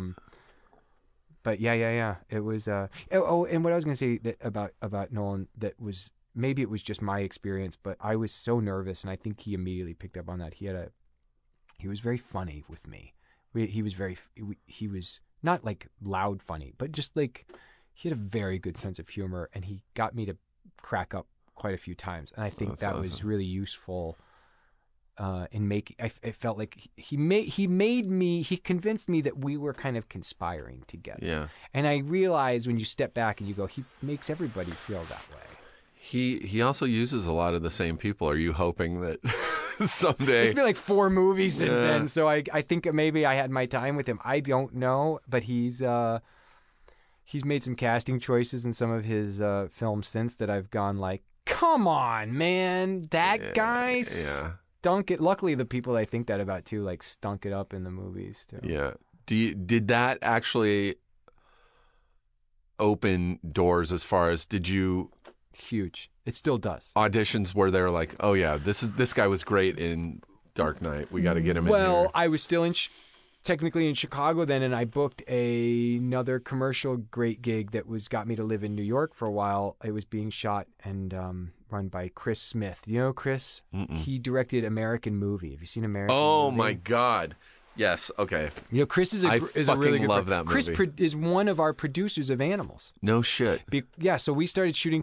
He directs commercials sometimes, and we were shooting these commercials together, and we became friends quickly, and started doing work together all the time. Yeah. And he got me these great jobs. So I lived in New York for like a year shooting these commercials with my friends. And during that time, I couldn't really get much. Like a whole campaign of commercials? Yeah. Or for different... I was doing Wendy's hamburger commercials. Yeah. Check them out. They're on YouTube, man. Oh, I got to see that. So then I came to LA with even though I'd done that little small part in The Dark Knight, you know, I had a resume of mostly theater credits, but I was SAG, and I had a reel that was mostly commercials, but it had the Dark Knight scene and some shorts that I'd made with my friends. Yeah. And I came to LA just like utterly determined that I was gonna do it, you know, and so I couldn't I got turned down by a lot of agents, and really? and I met with a lot of people who I thought were like podunk, and they were like, pass, and that just made me more like, oh, okay, your loss. Yeah, you have to have that weird, crazy mentality. So I started cold dropping my shit off at agencies and offices, and one of them that I dropped off with ended up being a company I worked with for a very long. We don't work together right now, but we're still very close. Because my manager I worked with at Principato Young, which is a really great management company, and I a guy named Ted Bender over there who happened to. You know what happened? I snuck up to the floor where they were. They had a receptionist. It's a true story. And the receptionist said to me the same thing that all the other people had said, which was, "I'm sorry, like, we don't take unsolicited submissions." And I said, "Do me a favor." I got and go real. Fuck yourself. No. She was cute. I was kind of single at that. Yeah, I was totally single at that time. This is 2009. And I go, do me a favor. I tried to put on my best, like smoky voice, you know. Yeah. Take this home and watch it. And if you like it, will you give me a recommendation? Oh, that's months later, I had gone actually back to Chicago to one of my hometown theater companies. Shattered Globe was doing a production of Sam Shepard's Buried Child that I got to be in, and so I went back to do it. And I get this call from a Beverly Hills phone number on my cell phone. I'm like, hello? And it was this dude saying, hey, man, I don't know how, but I got this copy of your reel and this cover letter and, amazing. I'd love to work with you. So when I came back to LA and I did it. It's amazing the shit you have to go through even when you've done something like The Dark Knight. Like, it's a fucking massive movie. And to still have to be like, yeah, sorry, we don't take unsolicited. You're like, I was in a huge fucking movie. Ugh. But I got here, man, and even working with a manager, and then I got to start working with an agency. I still found that the best way for me to further my work was, I was constantly looking at the boards and seeing what was looking for people, non-paying work. I went right back to that. I was doing I had saved up enough doing the commercials that I could just try and find talented people that I wanted to work with. So I was doing free short films, music videos, and just trying to connect with people. And then over time you start to collect, there's a couple of numbers and names in your Rolodex that you're like, that guy's going places. And sure enough, they start making cooler and bigger shit, you know? Man, God, Steven. And here we sit today in the heart of Burbank, Starburns Studios. Are you talking publicly about what you're doing? Is that you're not talking about the fact that you've dyed your beard? No, I don't want people to know about. You don't want people to know about the green? No. Oh, did I just give it away? We're joking. I don't have green in my beard. I'm not playing the Joker. Green and hey, speaking of the Joker? How was Heath Ledger? He was amazing. He was so cool. He was as cool as the day is long, man. He was like... He's as cool as he seemed like he was. He was as cool as he seemed like he was. We spent a couple days in Chicago standing around, drinking coffee, smoking cigarettes, and just talking music. He loved music, and Chicago's a great town for bands and music, and he'd gone to some of the clubs that I would go see my bands at, and he... so we just started talking about music, and he... this is 2007 that we filmed that. At that point, he turned me on to Animal Collective and Panda Bear at that time. I didn't know who they were, and some other cool bands that, he was,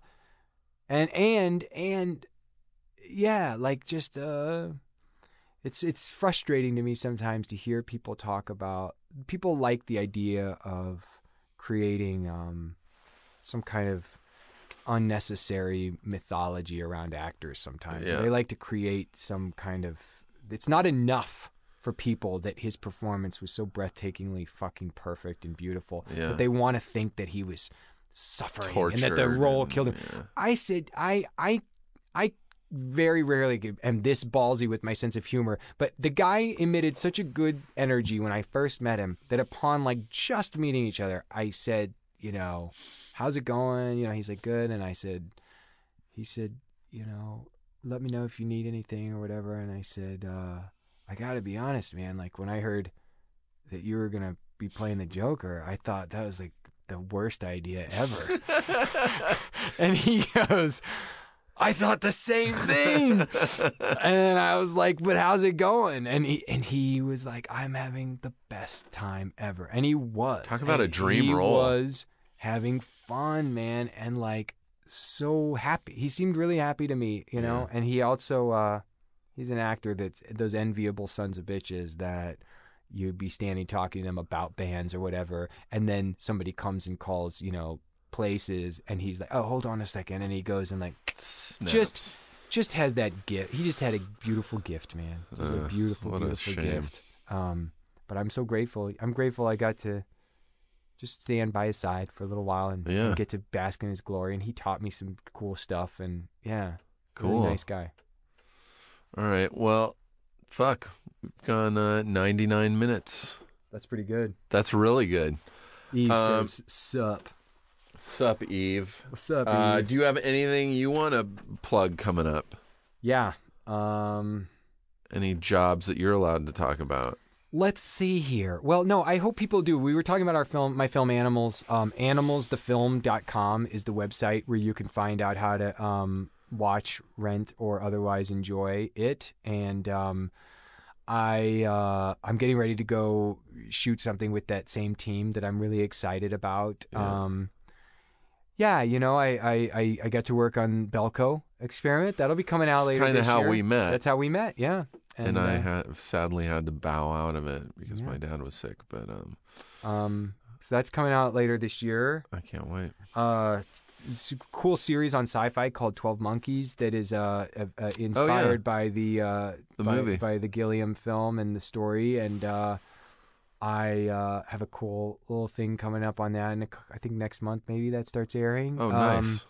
And then, the gang that made Animals, we are very excited to be getting very close to going to make another film. I want to be shooting back where I grew up in Kansas. It's a script that I wrote that is, it's as hilarious and uplifting as Animals was. Oops. So there's that. And my wife's, I like to plug because it's so cool to see, like, it just came from her finishing a mural. She's a muralist, and my wife, Eve. Mm-hmm. Her website's evelynlee.com, and her company that she's... Leigh. Leigh, Evelyn Lee, leigh.com. And her company, The Painted Line, I think that's like her handle on Instagram and stuff. But she's doing these... It's this thing that anybody listening, doesn't matter if you're in acting, writing, if you want to be a fucking great, snow cone maker, whatever the deal is. It's like she had this real difficulty, this obstruction, this blockage with like the concept of monetizing something that she liked doing creatively. And she worked really hard on like owning the fact that it's okay to like go out there and put yourself out there and make yourself vulnerable and find a way to like actually start doing that as like a job and claiming that. And she started doing work around the city, a lot of it gratis, but a lot of it for trade or for discounted rates. Yeah. And sure enough, people started picking up her work, and then she got articles written about her in different, papers. And then, and now she's, calling? And now she's calling me, but she's working like people are just finding her work. So that's my encouragement to people. Hey, just come on up and say hi to us. It's the doors. I don't know how much the door's locked. Oh, okay. I'll be right down. Oh, is she outside? She's outside, Oh, yeah. Can you go let David's wife in? Yeah. They're coming to get you. Awesome. Yeah, Sorry. you should check out her stuff on Instagram. It's really good. It's really cool. It's cool to be partners. She's my life partner. She's my best friend. But like, it's rad. It's rad to see somebody's like gifts just continue to flower like that. Yeah. It's just awesome. She's so talented, and she just had to she started claiming it and just being like, you know what, I'm gonna do this. She's doing and good putting herself out there. It's scary. It's scary for us. We have to keep throwing ourselves out there, and you just have to keep being like, There's no job security in what we do. None. What are you doing tomorrow? I don't know. I don't know either. Let's go to A&W, man. Yeah, you can fucking work for 5 years on a sitcom, and then boom, one day it's done, and you're like, you're starting over at fucking. What are you doing? What are you doing? So yeah, we'll go to Alaska together to raise financing for our next. We'll make a film together, Steve. Okay, but I'm not getting on a Me fishing and you. boat. No, I'll just sell people my clean urine. stupid brutes. I'm just gonna walk next time. And your social networking handle is My last name, Dastmalchian. DASTMALCHIAN. Dastmalchian. Well, this was awesome, man. Thank you for doing it. Thank you. And I could have talked for another Let's do it couple again. hours. Let's we do it can do more. it again because we didn't talk about Sushi Girl or Prisoners. Yeah, a lot of stuff. We didn't talk about the other funguses that I've been battling. We didn't talk about I the have unwanted hair I have the issues toe that I've fungus got. thing too, but only on one toe. We're gonna talk about it. All right. We're gonna delve into that. All right. All right. Well, thanks for doing this, David. Thanks for having me. Thanks for listening, everybody. Thanks, gang. Bye. Au revoir. Feral Audio. Want entertainment designed just for you? Then check out customizable streaming TV from Xfinity. It makes your life simple, easy, awesome. Xfinity gives you customizable streaming TV options. Enjoy the most free shows anywhere on any device, and even access your streaming apps right on your TV with X1. Go to Xfinity.com, call 1-800-XFINITY, or visit a store today to learn more. Restrictions apply.